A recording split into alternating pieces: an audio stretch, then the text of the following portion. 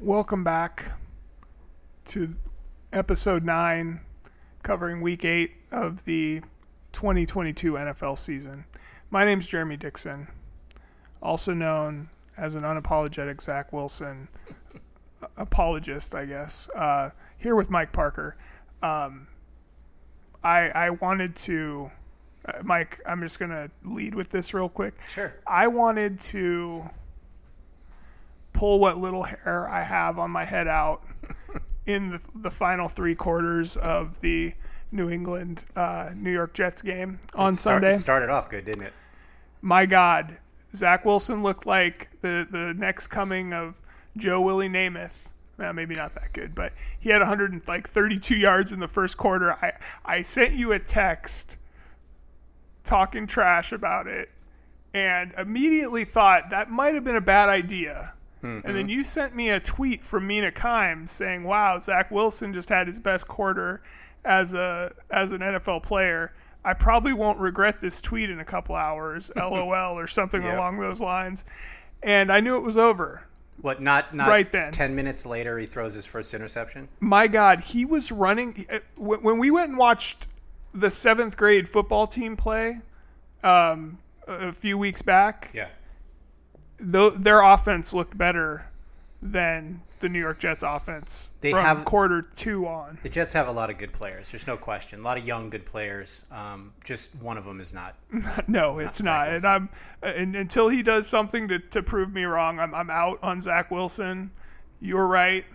I'm wrong. And you don't know how bad it pains me to say that because I can see the joy in your face right now. I'm not going to gloat or anything like that. I want to let you know. All right. Well, let's dig into this because it was a good week of football other than that for me. A lot to talk about this week. And, we got some good stories. So, take it away, Mike. All right. Well, we'll start with, how we did with betting this week. So I had 6 bets. I actually did really, really well. So I was going for value like I did this week. I was just trying to find something in the positive territory. My first bet, I failed right out of the gates. I got Baltimore money line at Tampa Bay with the under 45.5. Now, I hit Baltimore, obviously, and I was en route to nailing the second leg, and then Tom Brady had to come back and get a touchdown late in the game. Didn't matter.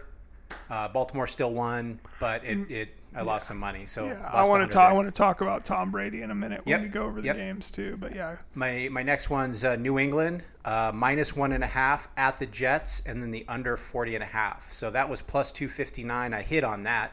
So that was a good one. My second one was Washington money line at Indianapolis plus 128. Pulled that one out last second of the fourth quarter, 1-1. Beautiful. I was like, really, this is the first time I can remember actually raising a fist up for a Washington football team. I could just see you in front of the TV doing that too. Like, yes, I got it. Here we go. My next one is Arizona at Minnesota minus 3.5 with the over 48.5. That was plus 231. I hit that. This one really sucked. It looked like it was going to go my way. But we'll talk about Buffalo a little bit later. I had Green Bay at Buffalo minus 10.5 and the over 47.5 for plus 230. Missed on both of those. I think Buffalo won by 10 points, and they went under I think they went 44 points on the day. So that really kind of sucked. My last bet, I had San Francisco money line at the Rams and Cincinnati money line at Cleveland. For plus 179. Obviously, I hit the San Francisco game, lost the Cincinnati game. That was a parlay bet that you had put in together, right? Yeah. Good call. Yeah. So I was up $318 for the week, and I'm chipping away at my negative for the year. So I'm only down $233.41. $233.41. Nice. So that's how did you do this week? Not so well. Not so well, Mike. So I had the Steelers plus 11 at the Eagles. I'm done betting on the Steelers this year. They're tough to pick. They're just not a good football team right now, or at least not against good football teams. I'm not betting on them anymore. It was not a good game from them. They were kind of keeping it close for a while, and the Eagles just ran it up in the second half. I was just holding out hope that they could, come back and get some garbage time touchdowns. Didn't happen. I think they won by 18 or 20 or something. I had the Bengals minus 3.5 at the Browns. Rough. Just atrocious. I mean, like, shocking, really. Yeah, like I could not believe. I mean, I get it. The Browns are home, but like, God, Jacoby Brissett is still Jacoby Brissett. Like, what are we doing here? And yeah, that makes me. I know we're going to get to our playoff breakdown, but it makes me really question the Bengals at this point, because if you can take Jamar Chase out of that offense and they turn into a pumpkin, But the problem is in the AFC especially, it gets really dirty in that 6, 7, 8 range. So yeah, I was looking at the standings and I don't know what to put in there. So right. we'll go into more detail about that later. And then my third game that I did hit, and just barely, and it was ugly. And this was the game I was most worried about, because I think the next day after we had recorded this, they announced that Ryan Tannehill wasn't starting and Malik Willis would be starting. It was rough too. But Derrick Henry to the rescue. So Derrick Henry, Superman. I should say, beat the Texans 17-10. So I did get that one right. And that defense. And yeah, absolutely. Well, I mean, yeah, I think me and you could probably play defense against the Houston Texans. Man, maybe not. But the funny thing is, though, is that so I put in a parlay bet, like for real, like just a $5 parlay bet, and I bet on Monday night, I bet what I thought was Cincinnati minus 3.5. I think it was down to minus 3 at that point, at the Bengals, and I bet the over in that game. And then I bet on the World Series. I put in Philly plus 1.5. So the World Series game got rained out that night, so it just canceled that bet. Unfortunately, it didn't roll it over to the next night. But I looked on there the next day, and I guess I had chosen Cleveland plus 3.5 or plus 3, whatever. They just canceled that leg? Yeah, they just canceled. So it was just a 2-team parlay at that point. Okay. And like the over under on that game was like 46, and I think it was 11-0 at halftime. So I was like, I'm screwed on that one either way. And but they ended up going over with a bunch of garbage. So you won time. The bet. So I won the bet. So sometimes it's better to be lucky than good. I know, huh? for real. So what's your payout on that? It was only like $11. I think it would have been 27 if I would have had all 3 legs. 11 with the 5 or 6? Yeah, you get 5. You get your 5 back plus 11, I think, or 10.76. Well, or something. I asked the question. You answered the question I asked, not what I meant. So I get it. It happens. Yeah, gotcha. So that was my weekend of betting. So Not too bad. down. Fun though. Yeah, so I went from I was 300 up going into this week. Now I'm 200 up. So I lost 2 bets, won. Net loss of $100. So there you go. I'm at plus 200 on the season. I will say, just similar to when I started in fantasy football, just watching other teams for these other players, and kind of that was very integral in kind of how into the NFL I became. This is kind of like helping you do that again. It's 1B of that.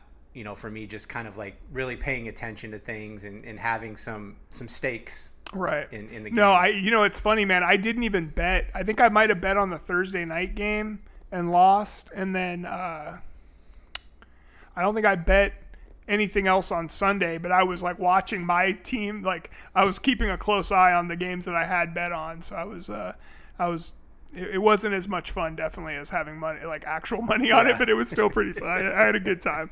So. All right, so let's jump into our observations for Week 8. Just really quick, we had 2 buys: Kansas City Chiefs and the San Diego Chargers. I said that deliberately. The first game, it was the Thursday game, Baltimore at Tampa Bay. I know you have some thoughts. This was a tough week for Brady. Here was his week. He lost to Baltimore. He's first on all-time list for sacks at 556. It's the first time he's lost 3 games in a row since 2002, and his divorce was finalized. That's a rough week. Yeah, no doubt. I saw, and the tweets were just relentless, all basically from Thursday till Antonio Friday. Brown was trending. Oh God. It's ridiculous. I did see a pretty good tweet that said that Giselle joins Nick Foles and Eli Manning as the only people to take a ring away from Tom Brady. Yeah, I which mean, made me laugh. At some level, you have to like just give the people a break. Yeah. You know, these are their lives. Right, no doubt. But you know, I don't know Tom Brady, but it's still. I mean, yeah, you can still, I guess, laugh here and there. But yeah, he got it pretty good this week. All right. So anyway, I wanted to say, his first quarter, he looked like a different player in the first quarter of that game. First 2 drives of that game, he looked like 10 years ago Tom Brady.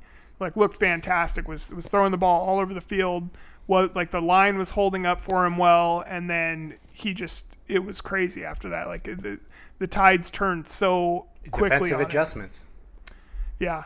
And Baltimore just added pressure. Baltimore just added Roquan Smith. That's going to be a big play. I know Well, they we're need gonna some get to those size up trades. front to stop the run. I mean, they got Patrick Queen's good, but I mean, he's just not big enough sometimes to endure. All right, cool. Any other thoughts on that game? I was impressed that Baltimore was able to. I mean, they had to come back again. I don't think they got. I know prior to that game, I think they had been down by double digits in every game, and they were 4-3 or 4-2 at that point, and they're 4-3, I think, and they were able to come back and still win 4 of those games. But now they're able to, they didn't actually get down that much, thankfully, and. Yeah, no, I'm a Ravens fan. I'm buying some property myself, on Ravens Island. I'm up on Lamar Jackson, but just something's missing this year. He's well, they have no wide receivers, man. Like that's the problem. I get it, but they never have really. They never had the wide receivers that they needed to get downfield. Mm-hmm. So they used those tight ends, and they were down a tight end, but there's got to be a way. Mark Andrews went out. But some of it's just not on them either. He's not reading the blitzes. When he rolls out, he's lofting the passes. There's things that he can do to improve. He can run in those scenarios, which he's not doing right now. Right. So and it almost feels like a protect myself for the contract. Yeah, that could be situation. I think that gets in those guys' head, but. It really, that game seemed like those first 2 drives, and Lamar Jackson kind of looked equally bad during those first 2 drives of the Baltimore offense, and then they just switched places, and Lamar Jackson went off, and Tom Brady didn't do anything. So there you go. All right. Denver at Jacksonville. This game was played at Wembley Stadium in London. I woke up at 6:30 a.m. to watch this. That's just the dumbest thing I've heard today. Watched every second of this game and was I think I was up at 7:30. Completely pissed off. Yeah. So my take is Trevor might not be ready. He goes 18 for 31, 58%, 1 touchdown, 2 interceptions, and a fumble. One of which was the worst interception I've ever seen. Didn't make any life. Sense. Don't know what he's looking at. Yeah, don't know what the hell he saw. So they lost 21-17. It was a close game, by score and by no one was really like taking charge. I'm not feeling good if I'm a Bronco fan. But he played like trash. He's a zone read quarterback, and they have him out there making all of these reads and decisions. I'm not sure he's ready to be at that level yet. I think he has the arm talent. I think he's a good enough quarterback. It's just, can he pick up some of the concepts?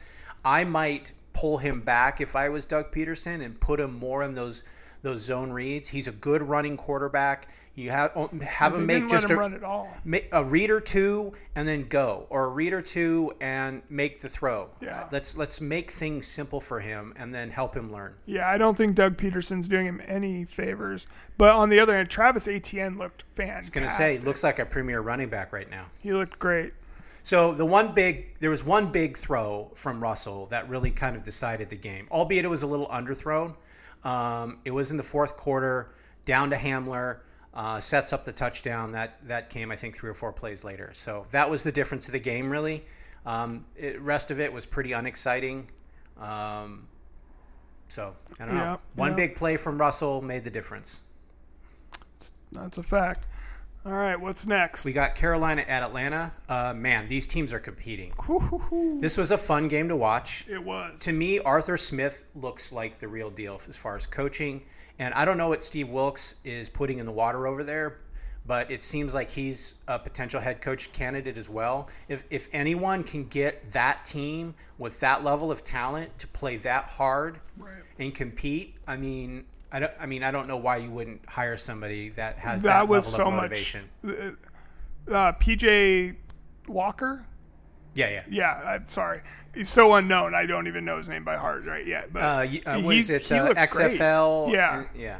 Yeah, he looked great. I mean, throwing the ball downfield. That game was like the ending of that thing was crazy. I mean, Carolina should have won. The excessive celebration penalty affected the outcome of the game more than I've ever seen. It was ridiculous. He was out of bounds when he took his helmet off.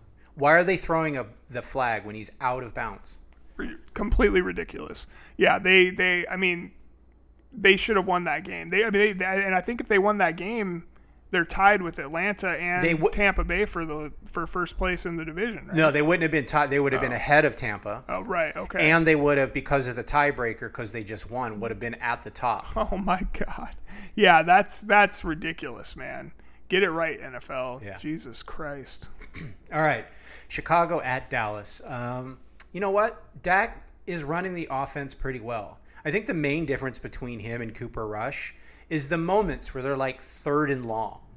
Those situations where something has to happen.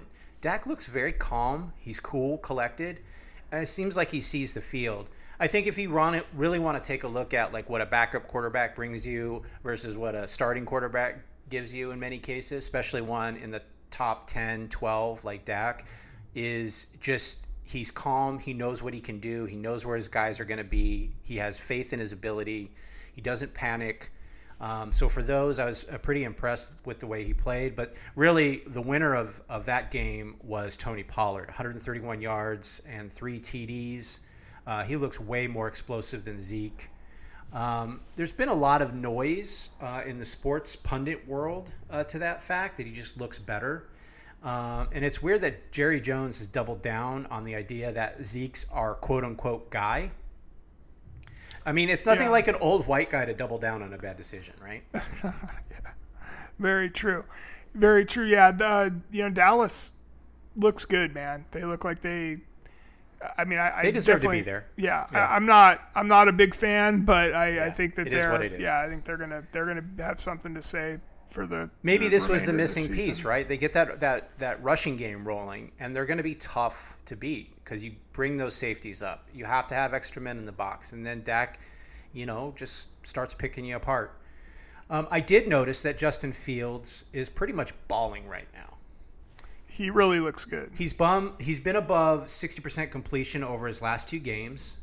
In those last 2 games, his passing yards is on average 160 per game, which is low, but he's rushing for another 70 per game and a total of 5 TDs to 1 interception. So his numbers, his production numbers, his touchdown numbers look great. They're using him in the run, which everyone's been saying for like the last 2 seasons, like you should move this guy around a lot. He has an amazing, strong arm down the field. He needs to work on his accuracy. What I found was the short throws he's good at, and the long throws over the top he's relatively good at. What the ones that he seems to be difficult at is when he has to get over the first 2 lines of defense and kind of drop it inside there in front of the safeties. Those small windows he's having trouble hitting. So I'd like to see that a little bit better. Yeah. And then I think he can definitely learn that. And he has he's doing this all with no wide receivers. I know they that's a good point too. Like, they made a trade for one. But. Let's say you get a wide receiver that understands spacing and gets in there and finds those gaps in the defense and gives Fields a little bit bigger window. Yeah. I heard Cam Cleveland on, who's former NFL tight end with like New Orleans, a few other teams. I think he bounced around a little bit, but he calls the University of Washington Huskies games now. And he was on, and he talked about how Mike McCarthy, when he was the offensive coordinator at one of his stops, he had taught him about spacing and how important that is in the NFL compared to any other level of football. So, well, that's a tidbit. The last time Mike McCarthy taught somebody something, that's awesome. Good story. Yeah. All right, next one is Miami at Detroit. Tyreek Hill is balling out, but Tua underthrows his deep balls all the time. He had to I saw two big throws that he had to come back to get. He throws under 25 yards so good. It's accurate. It's coming out on a rope. He seems to read the field very well. He knows where he wants to go. He seems to understand his defenses. Those deep throws, he can't make it. Do you think it's just because it's Tyreek Hill is so fast, and Jalen Waddle are both so quick, man? Is it that he just can't get it out to them? It could be a piece of that, but I saw this analysis of him is when he throws the deep ball, he opens his hips up. I think it's called stepping in the bucket. When you open too much and you need to be squared up. Like your front foot has to be pretty much facing the direction that you want to go. And when you open up the hips, you lose the power from your core to get the ball downfield. Right. Now, that means that there's potential for somebody to work with him and get his technique down a little bit, and maybe he can get – and he doesn't need much, but if he can get another 8 to 10 air yards out of those throw, like Russell's not the greatest thrower deep, but when you watch him throw, his body's in position, and that core just fires it down there. Yeah. Absolutely. No, that's a good. I did notice that too, that he had underthrown that, and I was thinking about that. I wanted to find out what your opinion was, if you thought he was just not able to catch up to those guys who are two of the fastest wide receivers in the sport. Mahomes had trouble getting out to Tyreek from time to time, so he gets out there quickly. And maybe that's anticipation and timing, just to have him get out there and run underneath it. But one particular throw that I saw, he basically threw it into double coverage. It was dropping right in the safety's hands, and then Tyreek just came over the top and stole it from it. And he had to break his route pretty early to get to it. So to me, that's just a underthrow. Yeah.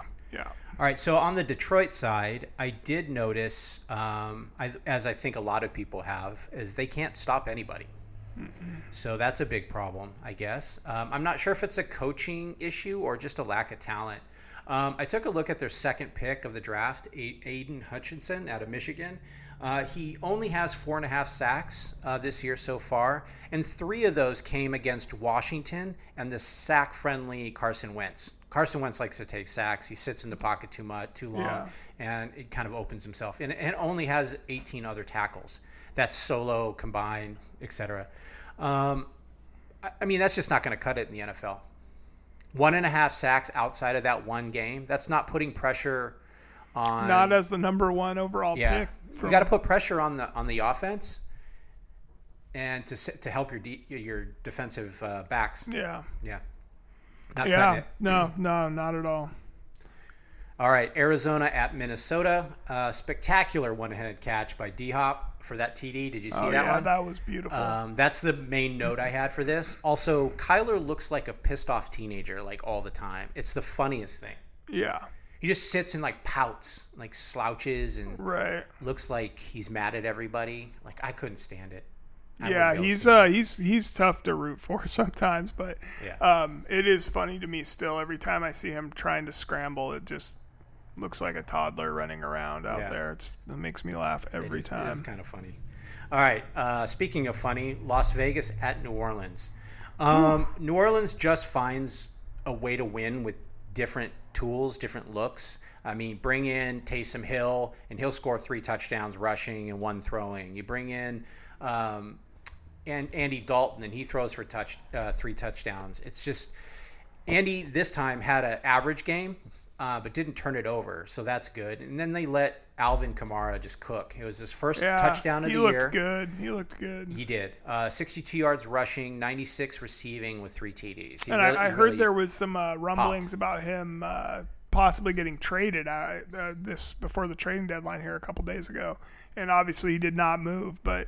Think about what that would have done for like the Rams or one of these teams that or Buffalo or somebody that really needs a running back right now.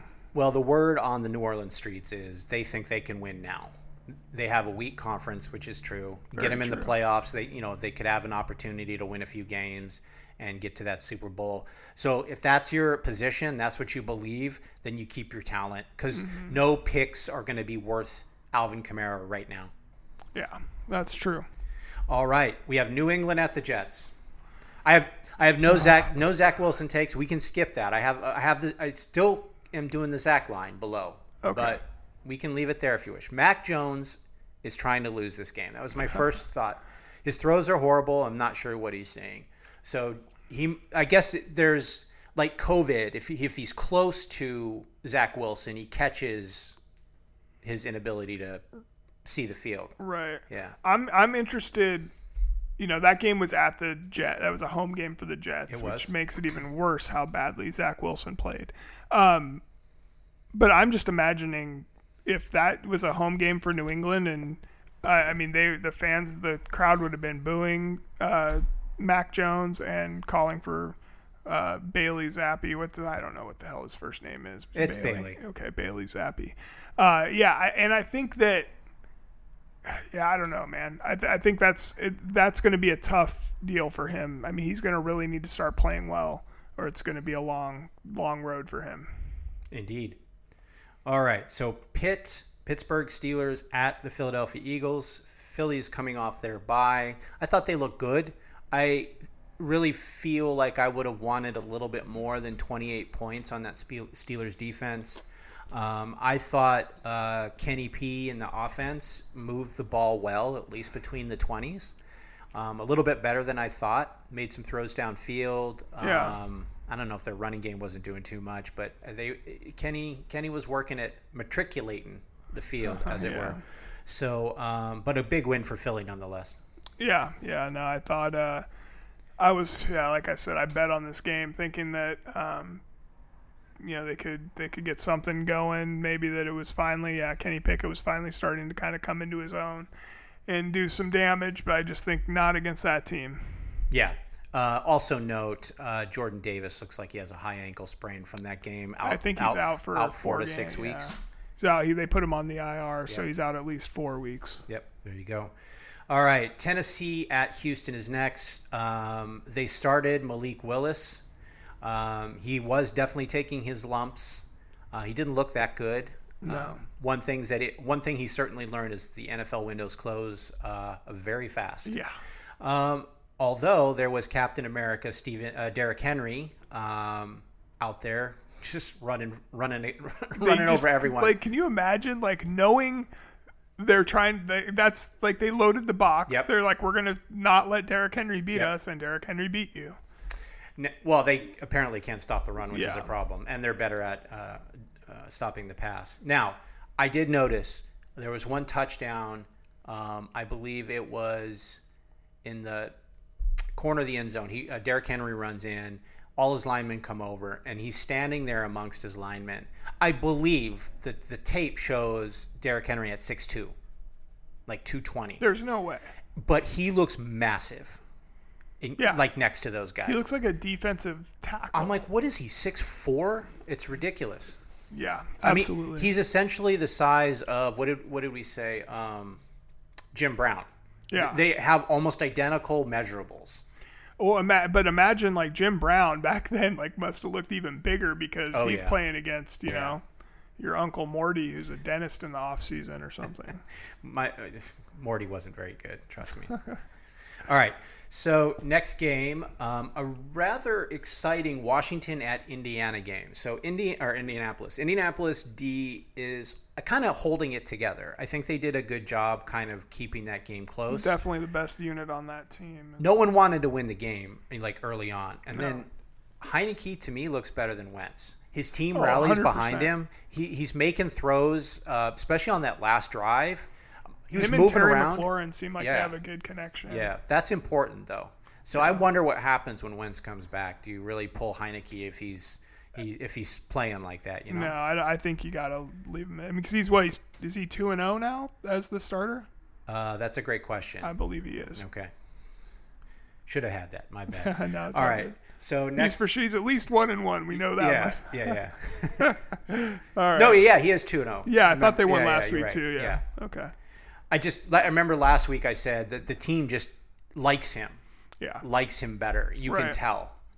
And that's important, that chemistry. All right. Absolutely. San Francisco at the LA Rams. Early on, this looked like a Mr. Hyde game for San Francisco. Just they didn't look like they were doing anything. And then Christian McCaffrey goes out and throws the best thrown by a San Francisco quarterback in maybe 3 years. So he throws a 34-yard strike to Ayuk. Great play, great call at the right time.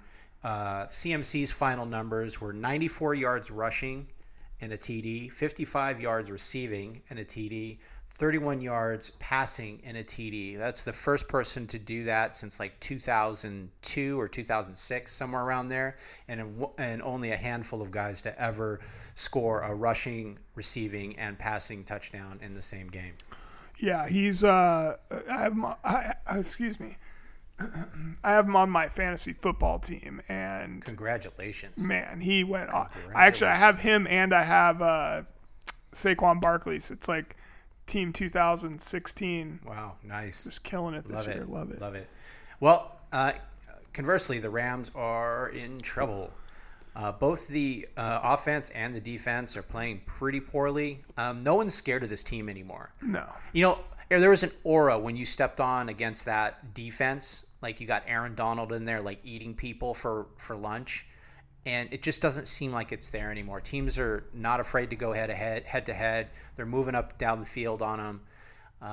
Man, it's going to be tough sledding for them going forward. You don't see it very often, but I think maybe sometimes at teams, especially with like a lot of veterans like that team has, that you finally get that chip and then you're kind of satisfied. Well, this is they reap what they sow as an organization, right? They gave up a bunch of draft picks to bring in guys to make that moment happen. Yeah. And then now they have no real picks to bargain with to make their team better. They're going to be in full rebuild here pretty soon, is my guess. Yeah, I think you're right about that. It'll be interesting to see if McVay sticks around for that, or if let's see if he can accomplish it. Just think about if he's able to kind of navigate this. Well, let's look at the Pete Carroll model. Everyone thought they were going to tank, and then for some reason he's been able to get these guys rallied together. Now maybe, who knows, next draft and off season they're able to find some key players in spots that are not performing very well right now. And Stafford, a year older, stops making shitty throws, seeing the field a little bit better. Then who knows? Then but does he even want to stick around for a rebuild? I don't know. I don't know. That's my point. If they're not in rebuild mode, they're able to find the personnel that they need. Then they're set. But that's a big if. Yeah, absolutely. All right, New York Giants at Seattle. I loved watching this game. It was a fun one. The Giants' defense is really good. They're stout. Yeah. They blitz Leonard a lot Williams, too. Man. Whew. If you're going up against this D, they're blitzing. There's no question. What's his name? Wink Martindale is their defensive coach. He likes to blitz. He did that a lot with the Ravens too. Right. Seattle played efficiently offensively. They mixed the run and the pass pretty well. I think the key thing here was they were beating the Giants in all three phases, especially in special teams. They had a couple of takeaways there that put them in scoring position. Yeah, and I think ultimately that was the punt returns. The guy fumbled 2 punt returns. Yep. Like I'm getting carted off the field after the second one if I'm him too. So it was a tough day. You could see it on his face. It was just like, man, this is not the day I wanted to have today. No doubt. All right. But Geno Smith looked good again. I mean, and if he keeps this, the funny thing to me is that I hope he keeps this up, and I hope he gets just like one MVP vote.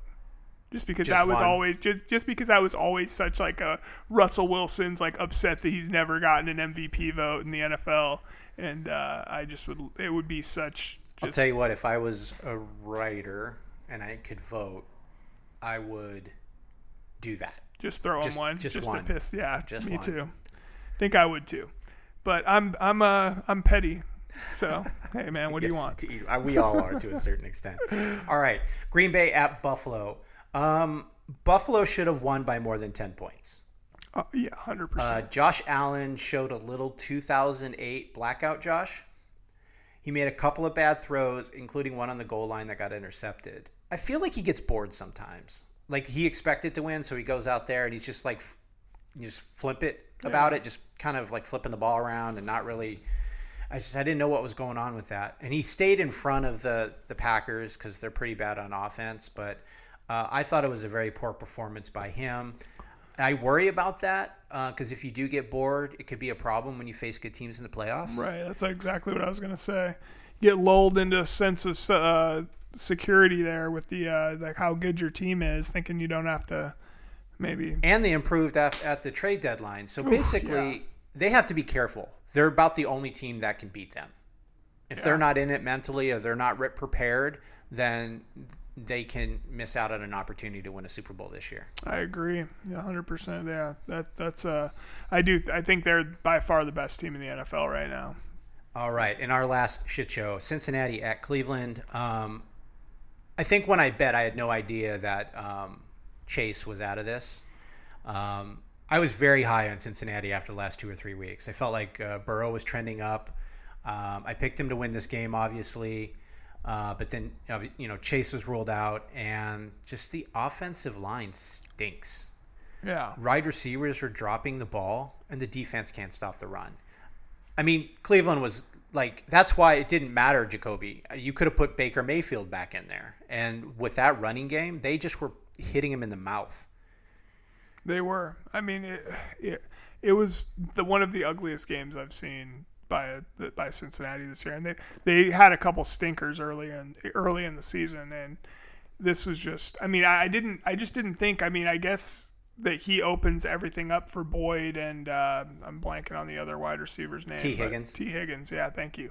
I mean, I guess he really just opens everything up for those guys because they got. You have to play too high so he doesn't get beat all the time. Right. And then that should open up your running game and stuff underneath. Yeah, because nothing. Yeah, Joe Mixon couldn't do anything. Like, it was a complete just destruction by Cleveland, unfortunately. And I have a surprise overreaction to Cincinnati as we get into my Week 9 predictions. Okay. So stay tuned for that. All right. So that's done for our observations for Week 8. We did have quite a few trades this week leading up to the deadline, which was yesterday. Okay, do you want to cover the couple from last week that you felt were still pretty important? I looked through and I just called out kind of the big stars, and I think we can just kind of really quickly run through there and like give our takes. So we have San Francisco got Christian McCaffrey from Carolina. Carolina got a 2023 second, third, fourth round pick and a 2024 fifth round pick. Win right now mentality for San Francisco. I think it's a great trade. He looks great. Yeah, I felt like it was when I first saw the trade come across last week, and I think I mentioned it on last week's episode. I was like, "Damn, you gave up a lot for a running back," but then it's like he's not just a running back. He's the perfect player for Jimmy G. Yeah. He runs precise routes. He knows where to be. He knows about position. Even watching him last week, he ran those wheel routes and got right in that open space right there for Jimmy G. It's the only thing he can see in the field is right there. So he's always there. And then that initial, he always makes that first guy miss. Even if he's falling, he seems to get like 2 or 3 more yards. Right. So he's really great in space. He's great body control, spectacular hands. And he's just a smart player. Good pickup by San Francisco for sure. I think so too. All right, the next one. This is not really a good player per se. He's not an all-pro or anything, but I think it was a good decision considering what happened. We have the New York Jets got running back James Robinson from Jacksonville for a 2023 conditional 6th round pick. They really needed some backup running back support when they lost Breece Hall. Yeah, I don't have much to add to that one. All right. We have Philadelphia got the defensive end Robert Quinn from Chicago for a 2023 4th-round draft. I thought this was a great pickup when it was announced. I was like, hey, bring it. Hey, there's so much room on Philly Island right now, Eagles Island. Come on, let's do this. Yeah. And I think this is going to be even more important now that Jordan Davis is kind of out for a bit. Right. They can cycle guys, move them over, slide, bring him in on the end. They can move him into a 5 technique. I think they have some ability to play with that line. I think he'll be there right at the right time. So yeah, seemed like a good pick. Not a whole lot to give up for a guy who had 18.5 sacks last year. So. Yeah, for sure. All right, KC got Kadarius Toney from the Giants for a 2023 third round compensatory pick and a 2023 sixth round pick. Hey, you're taking a flyer. You need a guy that can get downfield. That's their one weakness of the Chiefs is they don't have a guy that can like threaten downfield.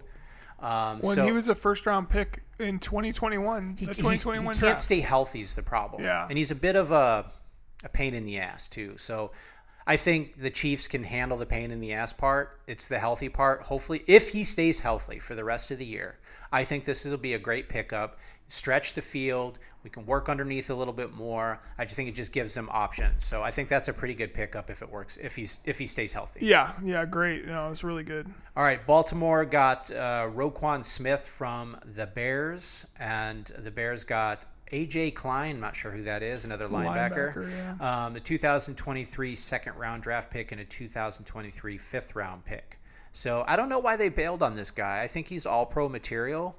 But, again, that shores up that linebacker position in Baltimore. And they already had a pretty scary defense. So I mean, I was really hoping that Seattle would be in on this, but when I saw how much they had to give up for him, and it's like, who are you going to pay right now? Like, I don't know. That I just don't think. I feel like our one weakness on defense right now, it's one player. If we can, Cody Barton. If we can replace him.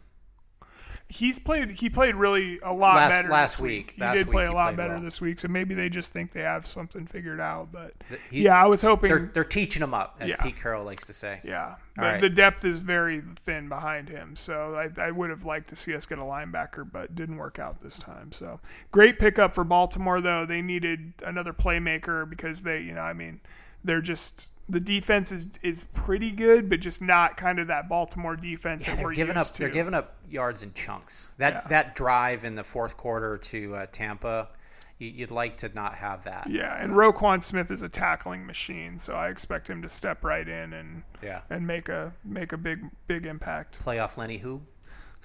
All right, Minnesota got the tight end TJ Hawkinson from Detroit. They got him in a 2023 fourth round draft pick. 2024 conditional fourth round pick, and then the Detroit Lions got a 2023 second round pick and a 2024 third round pick. Man, just all over the place with these. Yeah. I like Hawkinson. I think it'll be a good weapon for Cousins. Do I think the tight end position was the missing piece to the Super Bowl journey for the 6-1 Minnesota Vikings? No.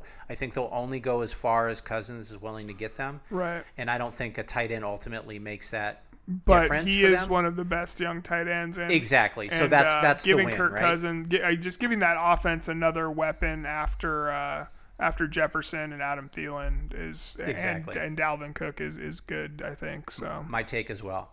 All right. Now, speaking of Chicago, they don't seem to be giving up on Justin Fields because they brought in Chase Claypool from Pittsburgh. Pittsburgh got a 2023 second-round draft pick. Which seems odd to me that they essentially traded Roquan Smith for Chase Claypool. Sure. And Chase has a year and a half left on his deal, so he's not even going to be there in this kind of window for a rebuild. Right. So they must really see something in Justin Fields. And their defense is playing out of their minds right now, so maybe this is a good decision in that regard. All we have to do is just be able to move the ball downfield. Maybe Chase helps with that. Yeah, and maybe the A.J. Klein kid they got from Baltimore, maybe they really like him too. Maybe we'll check this as wait and see. Yeah. We'll see how it plays out. Yeah, for sure. All right, this one I really liked. Miami got Bradley Chubb, 2025 fifth-round pick, and Denver got Chase Edmonds, the running back, 2023 first-round draft pick, and a 2024 fourth-round draft pick. So a lot of picks moving around, but ultimately it's a Bradley Chubb for Chase Edmonds. So Denver is able to have another running back. Getting a first-round pick back in there, too. Yeah, that's true. But yeah, that should be pretty high. But anyway, I think from a Miami perspective, they have a lot of players that are kind of play that Bradley Chubb space. This moves Ingram probably to the bench. Right. So I wonder how they're going to play these players. But reminds me a little bit of the 2013 Seahawks, where they had two strong defensive ends in Cliff Averill and Michael Bennett. They'd move them all over the field. On a 7 technique, 5 technique. Sometimes they put them on the same time or on the same side, having them stunning. I mean, there's tons of options that defensive coordinator would be able to use a player of his caliber at. So we'll see how it works out for him. Yeah. And the final one that I wrote down, which is like crazy to me, is Jacksonville traded for Calvin Ridley, somebody who's not actually in the NFL right now. He needs to be reinstated, by the NFL. It's got at least he's not coming back till the earliest next year, I think, right? No, absolutely no. He's gone this entire season. So it will be 2023 before he gets an opportunity to play. You must really think that Calvin Ridley, Christian Kirk, and Jones are going to be like a top 10, Well, they didn't really give much up for him either, though. Yeah, but I don't even know why you make the move. It seems... Right. Because what they gave up, Atlanta got a 2023 fifth-round pick and a 2024 conditional fourth-round pick. The 2 picks are conditional, and they're conditional on his ability to play. Right. If he doesn't play... That 2024 one, I think, can move up to be a second-round pick. Like, if it meets, like, if he re-signs with them and plays in so many games next year or something like that, so... All right, maybe they're taking a gamble on. I mean, I guess it's worth rolling the dice if the worst you have to give up is a 5th-round pick and a 4th-round pick next year. But yeah, that was an odd trade for sure. So it looked like it was gonna kind of be a crazier trade deadline scenario, but I mean, we had a couple big names in there, but it was nothing crazy. It wasn't what I had it's not really like when you watch what's trending on Twitter, you're just like, what? Alvin Kamara be so you just go crazy. None of that stuff actually happened, but fun nonetheless. Did you have any other trades you wanted to discuss? No, that was it. And there were a few other minor trades that people swapped went across. Running backs and did a couple of things. Nyheim Hines, I think, went to Buffalo from Indianapolis, which could help them a little bit more out of the backfield from a catching perspective. I did hear Mike Garafolo on the radio Tuesday morning, and he said that somebody was like, "Oh, what about Nyheim Hines? Do you think maybe Seattle tries to get in on a little running back depth with Rashad Penny out?" And he was like, "Nobody is trading for Nyheim Hines." And then 20 minutes later, he got traded. Yeah. So. What does he know? Exactly. All right, so this brings us to our midseason playoff picture. So at every kind of checkpoint of the season, the quarter mark, halfway mark, and the 3/4 mark, we're going to kind of readjust our playoff picture, our top 7 for each of the NFC and the AFC, and kind of figure out like what the differences are. So why don't you go ahead? So AFC, I have Buffalo as my number 1, still same as it was. Kansas City as my number 2, same as it was. Baltimore as my 3, same as it was. And I had moved the last round of this. I had moved Tennessee into that 4 spot ahead of Indianapolis, and that they're still there for me. Miami, I think, moved up ahead of the Chargers, I believe. And I still have the Chargers as a wild card team. So my 3 wild cards: Miami, Cincinnati, and the Chargers. And I had those 3 prior, just in different order. Okay. So they've just kind of shuffled each other. And so 5, 6, 7 is Miami, Cincinnati, LA Chargers. We have the exact same AFC 1-7. Okay. So again, I had the Chiefs 1 last time. I switched them in the Bills. The Bills just looked like a better team. I had Cincinnati at 3. I dropped them to wild card and brought Baltimore up. I had the Jaguars at 4. They looked like they were, they had just destroyed the Chargers and were making a good run, and then all of a sudden they just fell off the planet. So Tennessee, you're back. The one thing I did put in parentheses towards the bottom, that 7 seed, I was taking a hard look at Cleveland. They're 4-4 after the win, and they have some players. And they're getting back he who shall not be named. I mean, that's 3 weeks away. I mean, that's a whole different, planet. And at who this knows? point. He hasn't played in a year and a half. Yeah.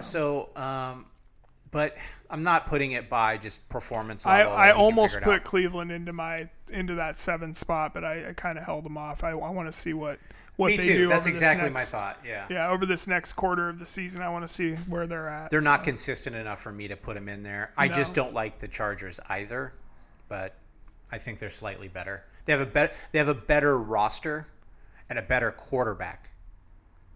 So we'll see. And if they're healthy, I think they're a better team. All right. So I'll start off with the NFC. I have Philly at number 1, Minnesota at number 2. They take that spot from the Packers. I move San Francisco to number 3. Atlanta, the winner of the NFC South. Dallas at 5, mostly because obviously Philly will be number 1. I have Seattle at 6 and the New York Giants at 7. The only differences we had on our top 7 was that I had Tampa Bay at 4 instead of Atlanta, and that was my I believe I had Tampa Bay in there the last time as well as the winner of that division. So, I did as well, yeah. Yeah, I just think there's too much talent on that team to hand it off to Atlanta or Carolina or New Orleans at this point. But I was really close to that 7 seed. I think if Atlanta or New Orleans can go on a bit of a run like we talked about earlier, I think that one of those guys could definitely be competing for that division. But yeah, other than that, we were identical. So my take on Atlanta, I think they're a tough out. They've played really well. I think they're coached really well. Yeah. I am selling the Buccaneers. I think they have the talent, but they're not playing together. I think Tom Brady in that Super Bowl run brought everyone together and got them all on the same page and taught them how to compete and how to think. And all of a sudden we have, the case of the Mies or whatever that syndrome is. And then 2 years later, they're not playing as a team. They're pouty. I watched a clip where Devin White was late to get to the sidelines and make the play, and I just I don't see the urgency in that team, and I don't know if they'll get it this year because their main guy, the guy that pulls that all together and gets the team moving in the right direction, is really going through some shit right now. Yeah, it's going to be interesting to see if he can kind of put his head down and get refocused and get this team going in the right direction. It's the only way it's going to work. I guess we'll check in week 12 or 13 with our next picks. Right, and next week we're going to do a little bit of a mid-season kind of power rankings and mid-season award show for all the big awards that get that come out at the end of the year. So that'll be fun. Yeah. All right, so week 9 predictions is where we're at now. I only did 4 this week. There isn't a lot of things that I liked. Not in love with this next week's games at all. And some of them are real reaches. So bear with me here. I'm taking some big chances. So my first one is Philly minus 13.5 at Houston with the over 44.5. That's plus 210. I think Philly can run. Houston can't stop it. Philly's giving up a lot of. Philly is giving a lot of points on Thursday Night Football. I understand that, but I have faith in my investment. That's really what it comes down to. I'll probably put some like a $5 bet in on this in real life, but I hate double-digit point spreads in the NFL. I just hate them. I never know what side to bet on. It drives me freaking crazy. I'm nervous. So, yeah. I'm nervous. Yeah. But hey, you live once. I got to do something here. So my next one is Carolina money line at Cincinnati with the over 42.5. Now, I know this is a long shot. Carolina to win this game at Cincinnati. Plus 545. Ooh, yeah, you can make a big dent in that. Exactly. That debt. The money is good. That's the main reason I looked at this one. So Carolina is good at everything that Cincinnati is bad at. And where's the game at? Is it in It's Carolina? in Cincinnati, Oh, but I yeah. don't think it matters. Yeah. I expect a lot of pressure on Burrow. Carolina D can stop the run. There's no doubt. Cincinnati can't run. Carolina is good at a good running team. I don't know. This whole team competes. So what it comes down to, can Burrow beat that defense, or can the Cincinnati defense stop that running game? I mean, I don't know. That'll be an the interesting Chuba one. missile crisis is coming to Cincinnati. There you go. No, it's the Deontay Foreman. I've loved He looks that guy.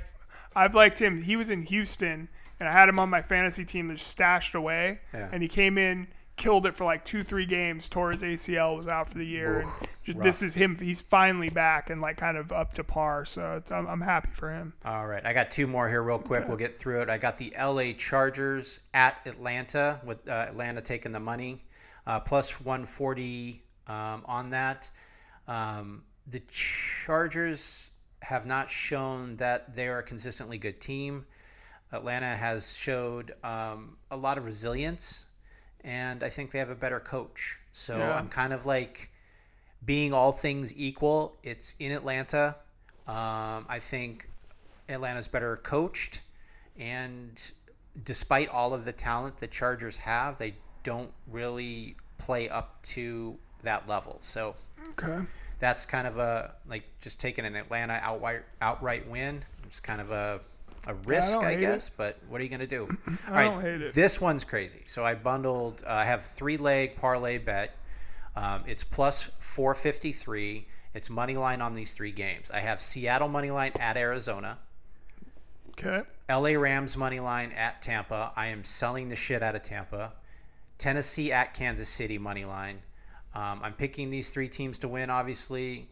The individual odds for these games were kind of crap, so I'm just like, why not bundle them and see what we can do? So That's not a bad idea. Yeah, so I actually have the opposite on that Tampa Bay. I took Tampa Bay -3 versus the Rams. As that was like it my is third. at Tampa, so Yeah, that's kind why of I a was standard. thinking. And I just feel like, it's gonna. I think Tom Brady's gonna. He's going through a lot right now. I think he's gonna kind of stand up and just figure out a way to overcome like what he's going through Well, right now. four Off-field games in a row problem. is going to be rough. So let's look at, to your point, 4 games. Him losing 4 games in a row is It's probably never happened. exactly. So that's one thing we have to contend with. He's at home. Those are those moments when really good players decide that I can't lose this, and then something miraculously happens. He's there on Wednesdays for practice, and he's focused, and the team is focused, and he's not going to let them lose. And he's in there taking hits so that he can get the ball downfield to his guys. So it depends on how he play. If they keep doing what they did last week and the week before and the week before, they're going to lose again. That's true. That's what I'm putting money on. Yeah, that's true. That's very true. So my next bet is Green Bay -3.5 at Detroit. I just feel like, That should be a win. again, like backs against the wall. Detroit can't stop anybody. Yep. I think this is a get right game for Aaron Rodgers and the Packers. But that's a minus payout, right? I mean, it's -110. Yeah. So, and then my third game of the week is Baltimore -2.5 at New Orleans. I just feel like the Baltimore defense is getting a big boost from getting Roquan Smith in the mix. I think it seemed like that. I'm blanking on the kid's name, but there was a rookie wide receiver that was making plays all over the field for Baltimore after Mark Andrews went down the other night. 'Cause that was the other thing on that Thursday night game. Mark Andrews Duvernay? goes down. No, it wasn't Duvernay. It's some kid I've never even heard of. I wouldn't, if you said some random name right now, I wouldn't even know it. But he really did well. It seemed like him and Lamar Jackson were really in sync with one another. Just hoping that can continue. I think Mark Andrews will be back for this game. So I think, I just think New Orleans is. I think Baltimore is going to find a way to get this win. I think they're moving in the right direction. So. I think you're right too. Yeah, I just didn't want to touch for the money that I was getting on that one. I just didn't seem enticing enough. Taking some risk here, man. We'll see if it pays out. All right. Did you have anything else? Nope, those are my 3, and I'm hoping to get back in the plus this week. at least on the weekly roundup. So awesome. So we're at the point where we're Jeremy's question of the week. So you had a question. Yeah. That you So wanted to ask pose to me? Mike. Yeah. And this kind of ties in with my first kind of hot take or take corner or whatever we're calling it. My question for you, Mike: how many of the 2021 NFL rookie quarterbacks that were picked in the first round and have the option for a 5th year would you pick that option up on at this point? Okay. After 2, I guess we're only a year and a half into this, so things could definitely change for some of these guys. But like looking at all 5 of these guys right now, and we're talking Trey Lance, Justin Fields. I got the list here. Okay, I'm just so the people know. I'm saying Trevor Lawrence. Okay, I'm gonna read it. All right, my bad. Go. First pick of the draft, first pick overall, Trevor Lawrence. Second pick overall, Zach Wilson. Third pick overall, Trey Lance. 11th pick overall, Justin Fields, and the 15th pick overall, Mac Jones. Now, I added Kyle Trask, Kellen Mond, Davis Mills, Ian Book, and Sam Ehlinger on that list, just to kind of as an exercise to look at all of the quarterbacks that were drafted in that particular one. Right now, we're focused on just the first, because only first rounders have that 5th year option. So to answer that question, it is Trevor Lawrence. I would give the 5th year option to right now. Same. And Justin Fields. Yeah. So now why? Trevor Lawrence. Go ahead. Just the potential is still there. He hasn't looked terrible. Right. He hasn't looked great. He hasn't looked terrible. You're expecting him to keep advancing and progressing in his the arm talent's undisputable. Yeah, absolutely. He can run. If they let him. Doug Peterson, get your shit together. Yeah. So I think the talent's there, to your point. Zach Wilson. This is a big one for you, I know. Go ahead. He's terrible. I think he's Baker Mayfield at his best. And I don't think he has what it takes to be a starting quarterback in this league. I'm not sure he will ever have that. Just looking at some of the throws that he made, it didn't even make any sense. You're outside of the tackle box, throw it out of bounds. He threw one interception trying to throw it out of bounds, and he threw another interception, both to McCourty, I believe, just tossing it downfield for some reason. Like, I literally could roll out there and throw that pass to McCourty. So, right. I mean, if I can do it, he shouldn't be in the NFL, I guess. Trey Lance, this is probably the one I hedged on the most. I think I probably give him the 5th year option just because it's not that much money and you're hoping that he turns into a star. I think I want a year of him doing something. Yeah. And then after that year, I can evaluate. So you asked me this question next year, week 8, week 9. Maybe I say yes, but right now it's a no. Yeah. And Justin Fields, man, I'm telling you, I've been saying it. This guy's balling. He looks good the last few weeks.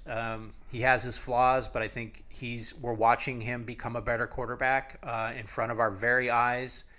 He beat he competed with Dallas and he beat the Patriots the week prior. So. Yeah, absolutely. I think you've got to give it to him. I give him a 5th year. I do too. And then Mac Jones, he's a dude. I think he could still turn it around. I think not a chance. You don't think so? Not a chance. Well, you can go get a Mac Jones in any draft in any round. They did. They call him Bailey Zappi. Okay. They already got it. Yeah. So there's no reason to give him a 5th year option when you can go get that level of quarterback play in any draft in any round.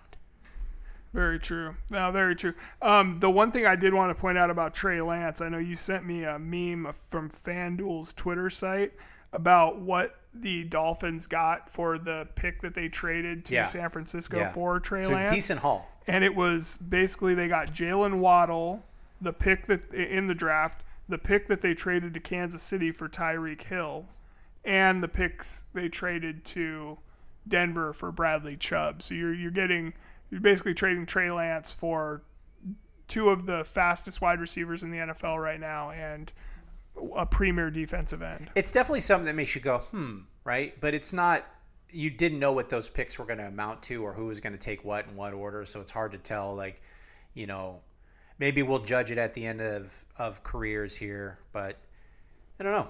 To move up to the 3rd spot from where they were, that's what it costs. So, yep. Congratulations, absolutely. You have Trey Lance. We'll see how that goes. We'll see him next year. Yeah.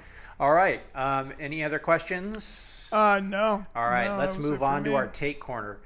As always, we start the take corner with the Zach line, live from the Republic of Kazakhstan.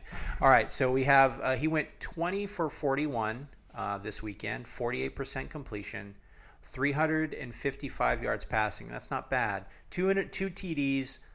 3 interceptions, and he had 2 sacks for a total of 19 yards. Just for you guys out there, so you don't have to do math, that's 10 yards a sack. That's not good. He did have a tackle, though. That's good, presumably as a result of an interception he threw. So good job. That is what I think will be probably our last Zach Wilson watch, but I wanted to get that in there for this week. Yeah, I'm waiting for them. I mean, I probably, and I don't even know, I turned the game off. Maybe they did pull him out at the end, but I would be looking at Joe Flacco moving forward because that defense is too good to waste on a guy that just does not seem ready. Flacco's going to throw interceptions, but they're not going to be those interceptions. Absolutely. So, all right. Well, yeah. Go ahead. I know you have. I got a few 5 here. or 6. Yeah. I've only got one. So. Why don't you go ahead with your one? Okay.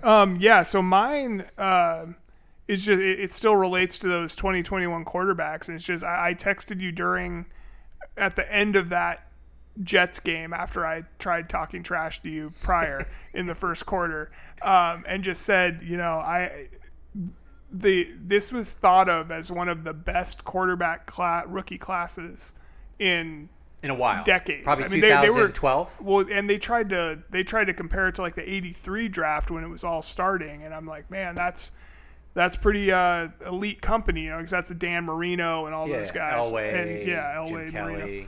Kelly. And they'll be lucky if this quarterback draft class is remembered as average.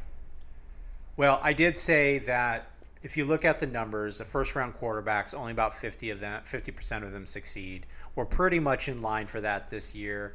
I think Trevor Lawrence, Justin Fields probably have an opportunity, a higher than average potential to succeed. I am giving Trey Lance the benefit of the doubt, just not enough reps. He looked good from what I saw.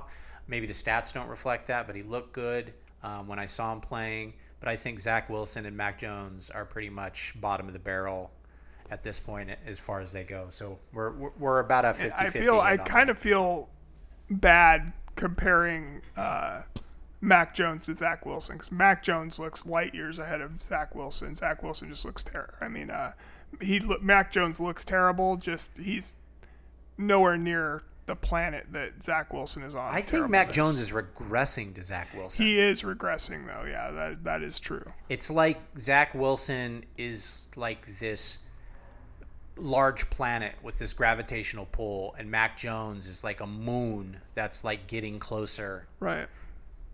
It's going to destroy a civilization when they collide. Oh man, I could see it. All right, so let's get started, I guess, with some of mine. So, yeah, let's go. When you look at teams in a division, like who's the best, normally what you look at is there's a line that you can draw to who has the best quarterback, right? And I was taking a look at, and if in the case of the NFC South, I would say Tom Brady. Tom Brady is the best quarterback by far in that division.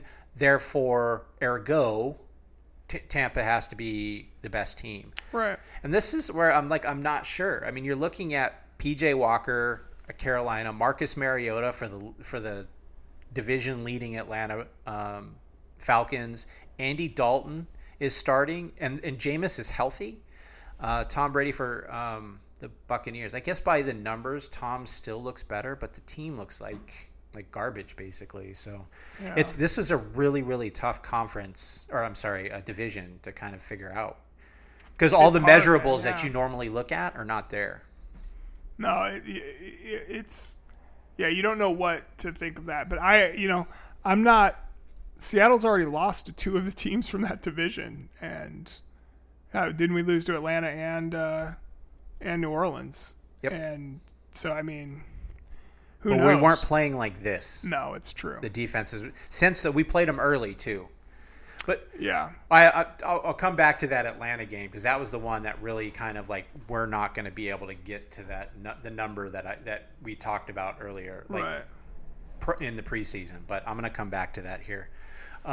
Just a quick observation. I'm seeing a lot of tight end screens. What's your take? I mean, I've never seen this many tight end screens. Yeah. No more running back screens. It's all tight ends now. Yeah, I know. And they don't. I've seen a few of them just get blown to smithereens too before they even develop, and I'm not sure why. But yeah, I mean, what's his name last week for the Seahawks got that little shovel pass weird Was screen. it Disley? Disley, yeah. Yeah. Do you remember when we re-signed Will Disley last year, or the Seahawks re-signed Will Disley, and people were up in arms that we gave him so much money? He's earning his money this year. He's looking great. Well, we're running 12s right now for the most part. Right. So, yeah. It's just weird. I haven't seen this much like tight end engagement. You know, back when, you watch like Dallas Cowboys, and what was that compiler tight end that they used to have that was on Monday Night Football? He would just go out, catch a ball, and that's it.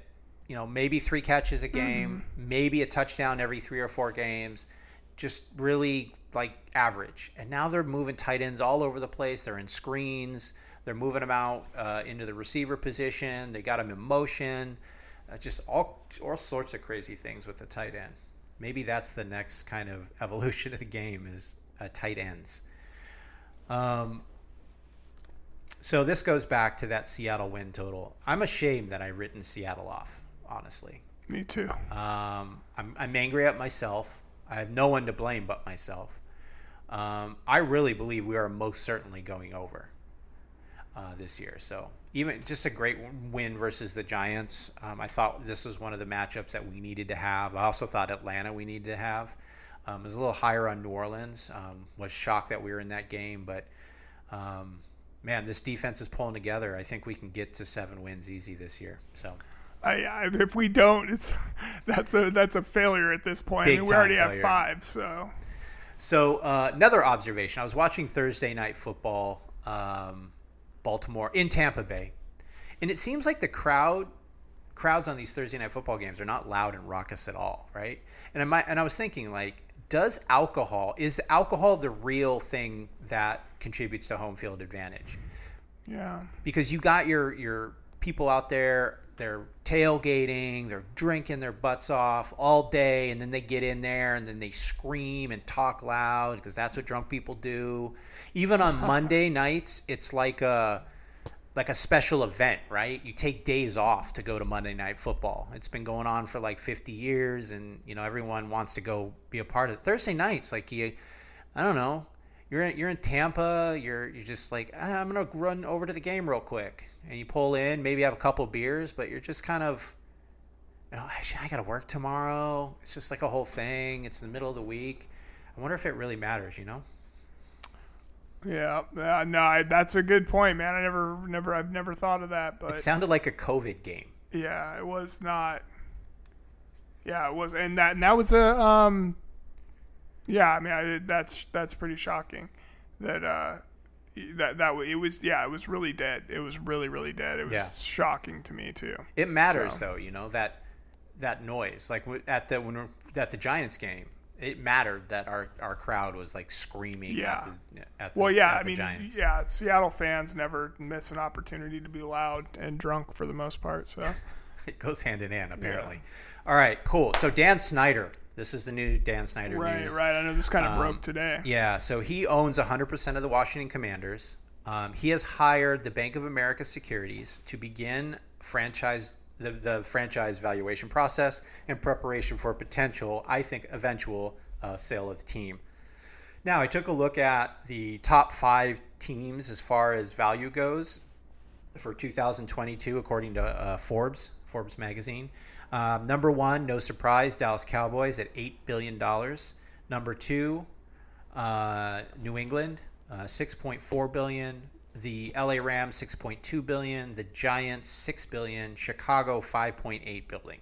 Now, the 6th is the Commanders at $5.6 billion. Now, what does the selling of this franchise from one of the most toxic people owners in the NFL What does it do to Washington's valuation? This is a question I'm asking, I guess, you. Is the controversy currently baked into that evaluation, do you think? I don't think so. Like, if it wasn't Dan Snyder, it was somebody that was nice and the community loved him, would that be worth 5.8 or would that be worth $6 billion? But because it's Dan Snyder, does that drop that valuation down there with all the legal problems that they're having? I wonder. Yeah, I mean, it's a good question. With Donald Sterling selling the Clippers a few years back, sold Steve for $4 Ballmer billion. sold it, no, $2 billion. Was it $2 billion? Yeah, Okay, but sorry. still, but the previous sale was the Milwaukee Bucks for like $400 million. So, you go from, and they didn't even have their own arena at that. They still don't have their own arena. He's building one for them in Inglewood. But yeah, I mean, I don't think it matters. I think these rich guys want in that club so badly that they will pay.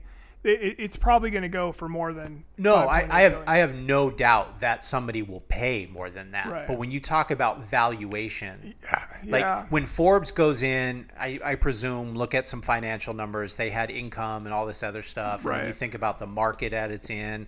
Obviously, Dallas. It's a marketing mecca. New England, they've been winning. The Rams, they just put up a new stadium, so that's part of the valuation. They're so intertwined with the NFL offices there as well near the stadium. The Giants are in the largest market in the country, so there's some valuation baked in based on those factors. So I wonder if the same type of logic goes if you have an owner that's a problem. Like, does that decrease the valuation? Yeah, I guess we'll never know. Yeah, but just I know. posing We'll never that know. question. I think if the legal questions, I think, is what it comes down to with that. I don't necessarily know, like, just if you have a shitty owner like Robert Sarver, for instance. But with Daniel Snyder, I mean, he's in a world of trouble on a multitude of different issues, right? Like This just breaking today. The U.S. Attorney's Office in the Eastern District of Virginia have opened a criminal investigation into the allegations that the commanders engaged in financial improprieties, sources confirmed to ESPN. That's a problem. And we talked about that on our Hot Takes episode before this season started. Like, what potentially could have gone down with that. Interesting stuff, man. Yeah. Absolutely. That's it. It'll be interesting to see how that all boils down. What happens if they get a new ownership group that everyone loves, and perhaps even a new stadium? I think FedEx was put up, around 2000. Where can Washington jump to because of that fan base, because of the location in that DMV area? I mean, they definitely have people that are willing to pay and do all that kind of other stuff. Does it go from 5.6 into, I don't know, can it get into top 5? Can it touch Dallas? I don't know. What do you think? I think it could. I think it'll be close. Do you think it can drop? Do you think it can jump with those new ownership group, new stadium? Do you think it can get to top 5? Yes. Do you think it can get to the 1 seed? Do you think the valuation above $8 million? No. $8 billion rather? No. Okay. All right. Also, let's think about this. This is a really good opportunity for the NFL to really promote a black ownership group. I guess, like, what are the implications if this does happen?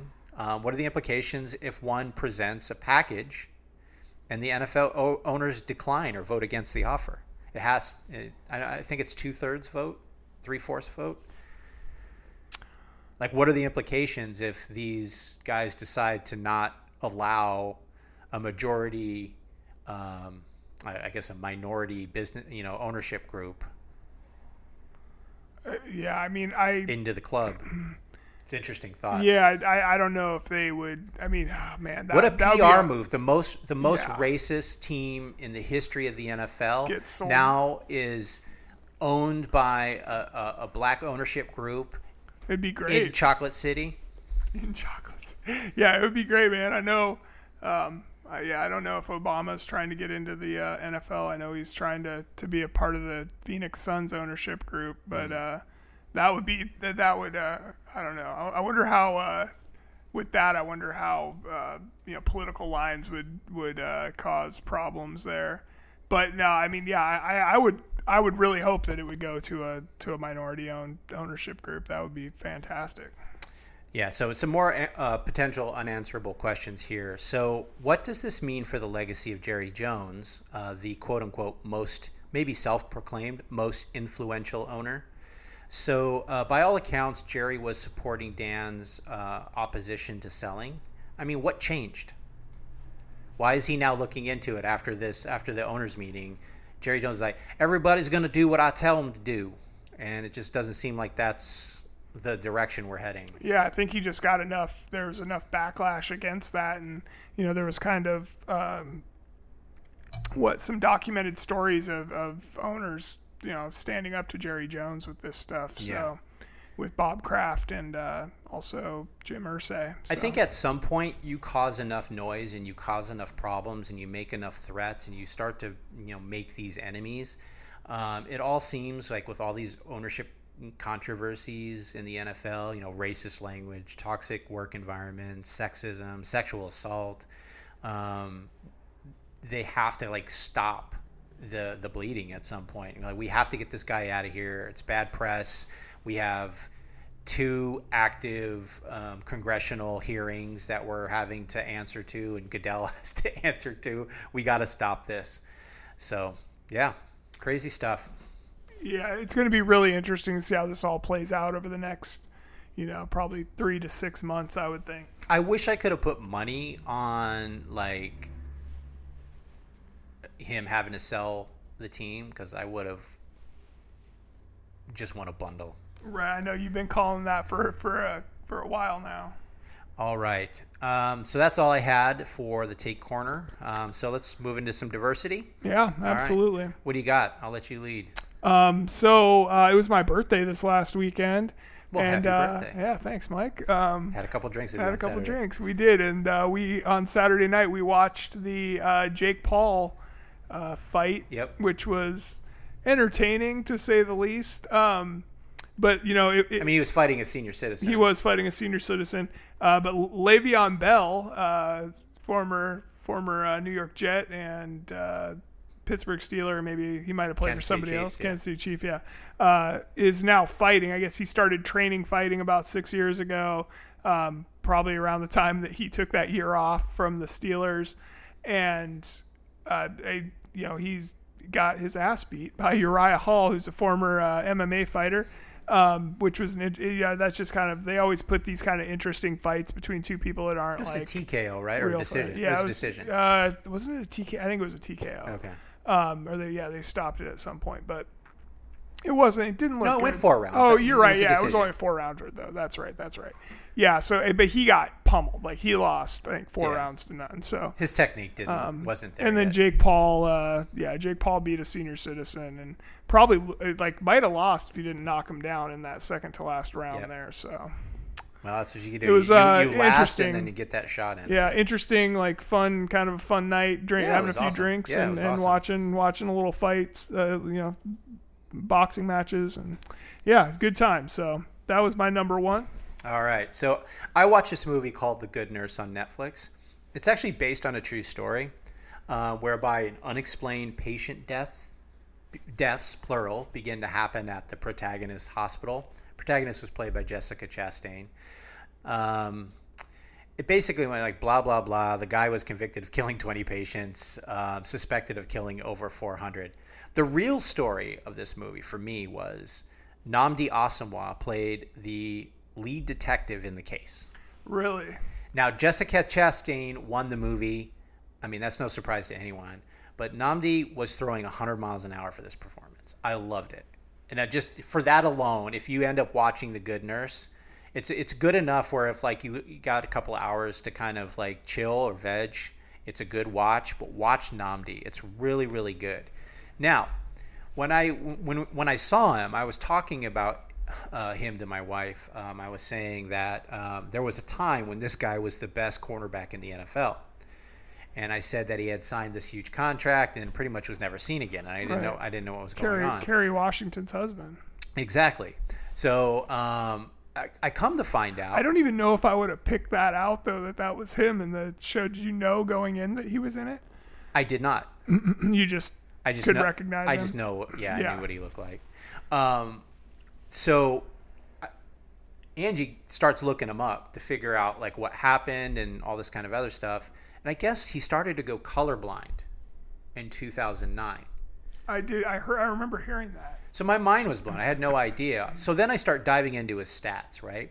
So 2006 was his breakout year. He had 6 interceptions, a touchdown, 19 passes defended, and 51 tackles. This is where he establishes himself as one of the league's premier lockdown defenders. So over the next 4 years, they really don't throw at him. He successfully defends 30 passes during that period of time, and obviously he's ascending to probably the top 2, 3, certainly top 5 cornerbacks in the league. In 2009, of course, he discovers that he's colorblind.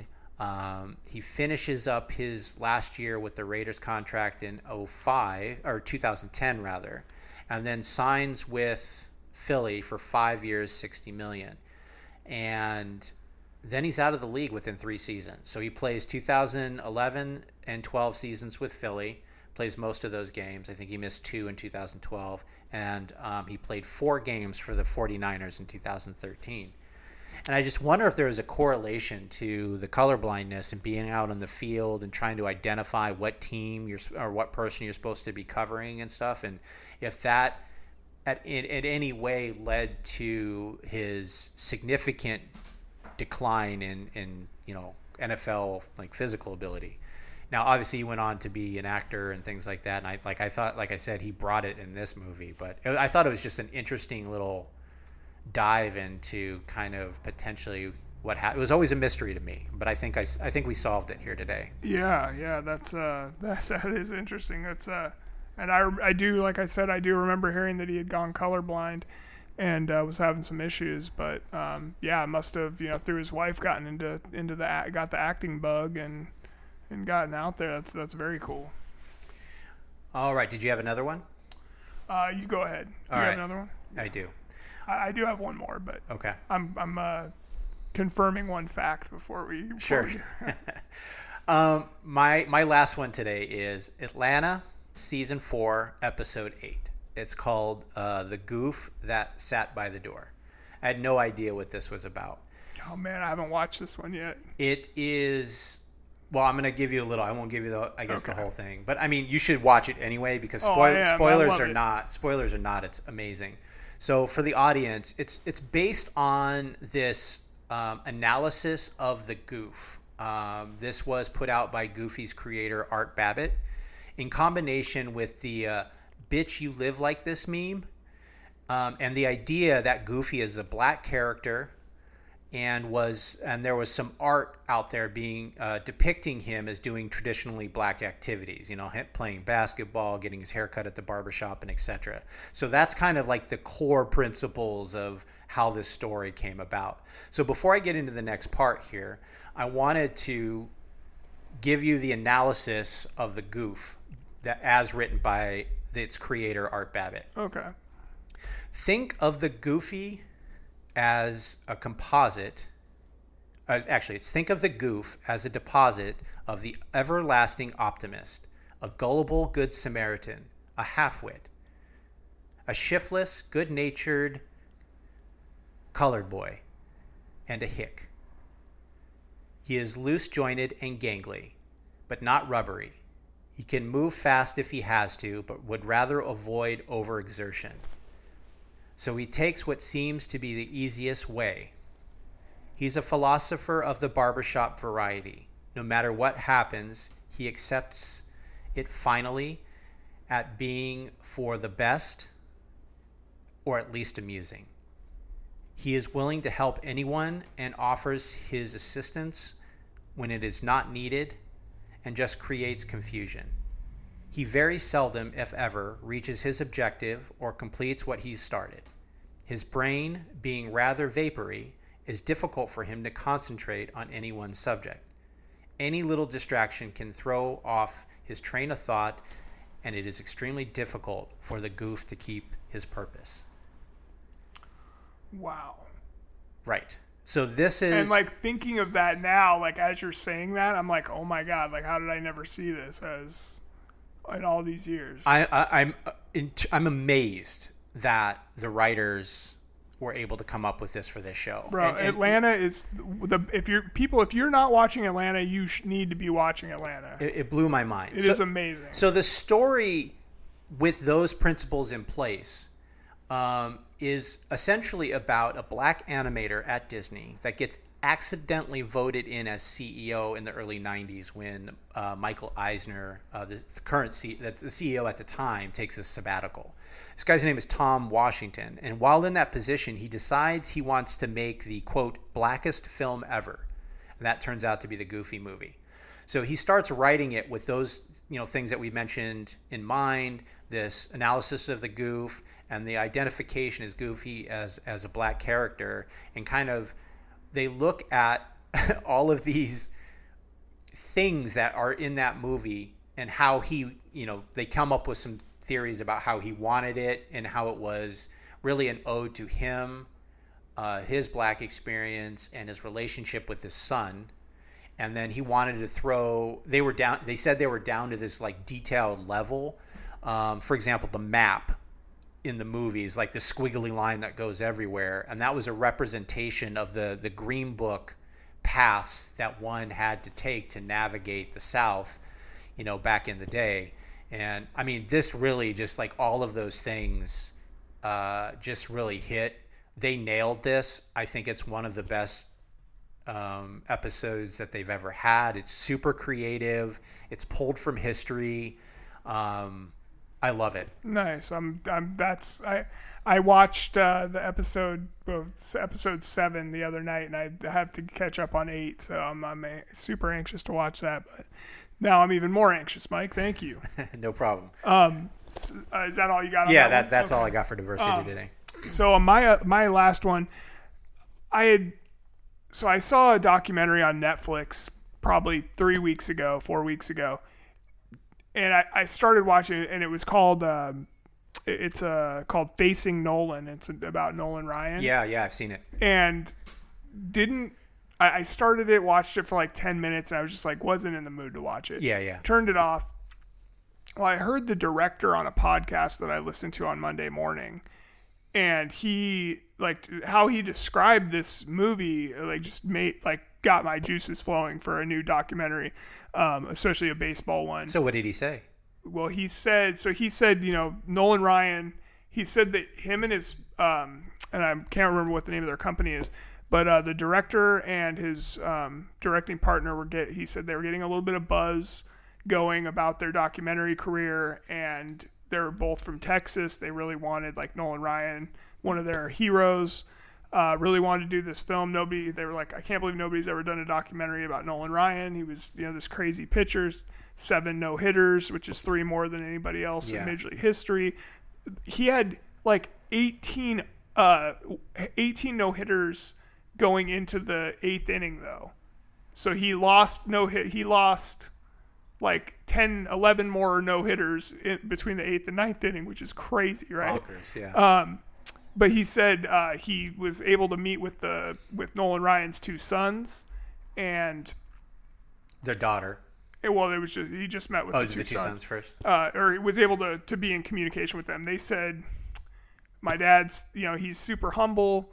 Like, I'm not sure why you even want to do this documentary. Like, we get it. Like, he was a great baseball player, but you're not going to find, there's no, like, womanizing in his past. There's no drugs. There's no cheating, nothing like that. But, like, if we can get our mom in the room, we might be able to get him to do it. She was amazing. So, yeah. And so the director said that they went to Nolan Ryan's house.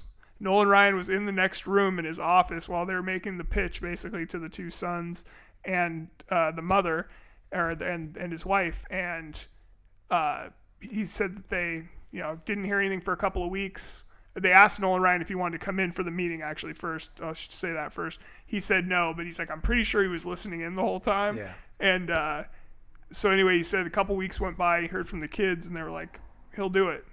And he heard through back channels then that basically the mom or his wife went to him and said, I want you to do the documentary. He said no. she said, "You're doing the documentary for your kids and your grandkids." And he said, "Yes, ma'am," and did the documentary. And but yeah, I mean, it was great. Like, I was at the game when he threw his arm out in the Kingdome in '93. Yeah. So we were living in the Dallas area when he threw that 7th no-hitter. Oh, really? Yeah, my brother was a huge Nolan Ryan fan. Yeah, he was great. I mean, I remember we had watched him pitch Yeah. Once or twice while we lived there, so it was a lot of fun. Yeah, it was just it was just an enjoyable documentary. Took my mind off of the BS of life for an hour and a half or what. It's not too long. It didn't feel too long. It's crisp. Yeah, you can get through it pretty easily. And yeah, it kind of touches on from his childhood to where he is now, and it was a nice documentary. I enjoyed it a lot and thought I would share it here. So yeah, man, that was a really good one too. I agree. Yeah. So anyway, on that note, Mike, we got done in we're only at an hour and a half, man. That's Shit. insane because I had this is the most my OneNote has been I filled bet, out. We zipped through. This was efficient. Good work. Nice job, buddy. All right, Jeremy, in light of your decision to see your Zach Wilson addiction for what it really is, I think you're ready for the following mantra. Grant me the serenity to accept the things I cannot change, Zach Wilson. The courage to change the things I can, my opinion of Zach Wilson. And the wisdom to know the difference. Beautiful. Until next week, guys, please like, rate, review, share, all that good stuff. We're on all the podcast platforms. Appreciate you all. Peace.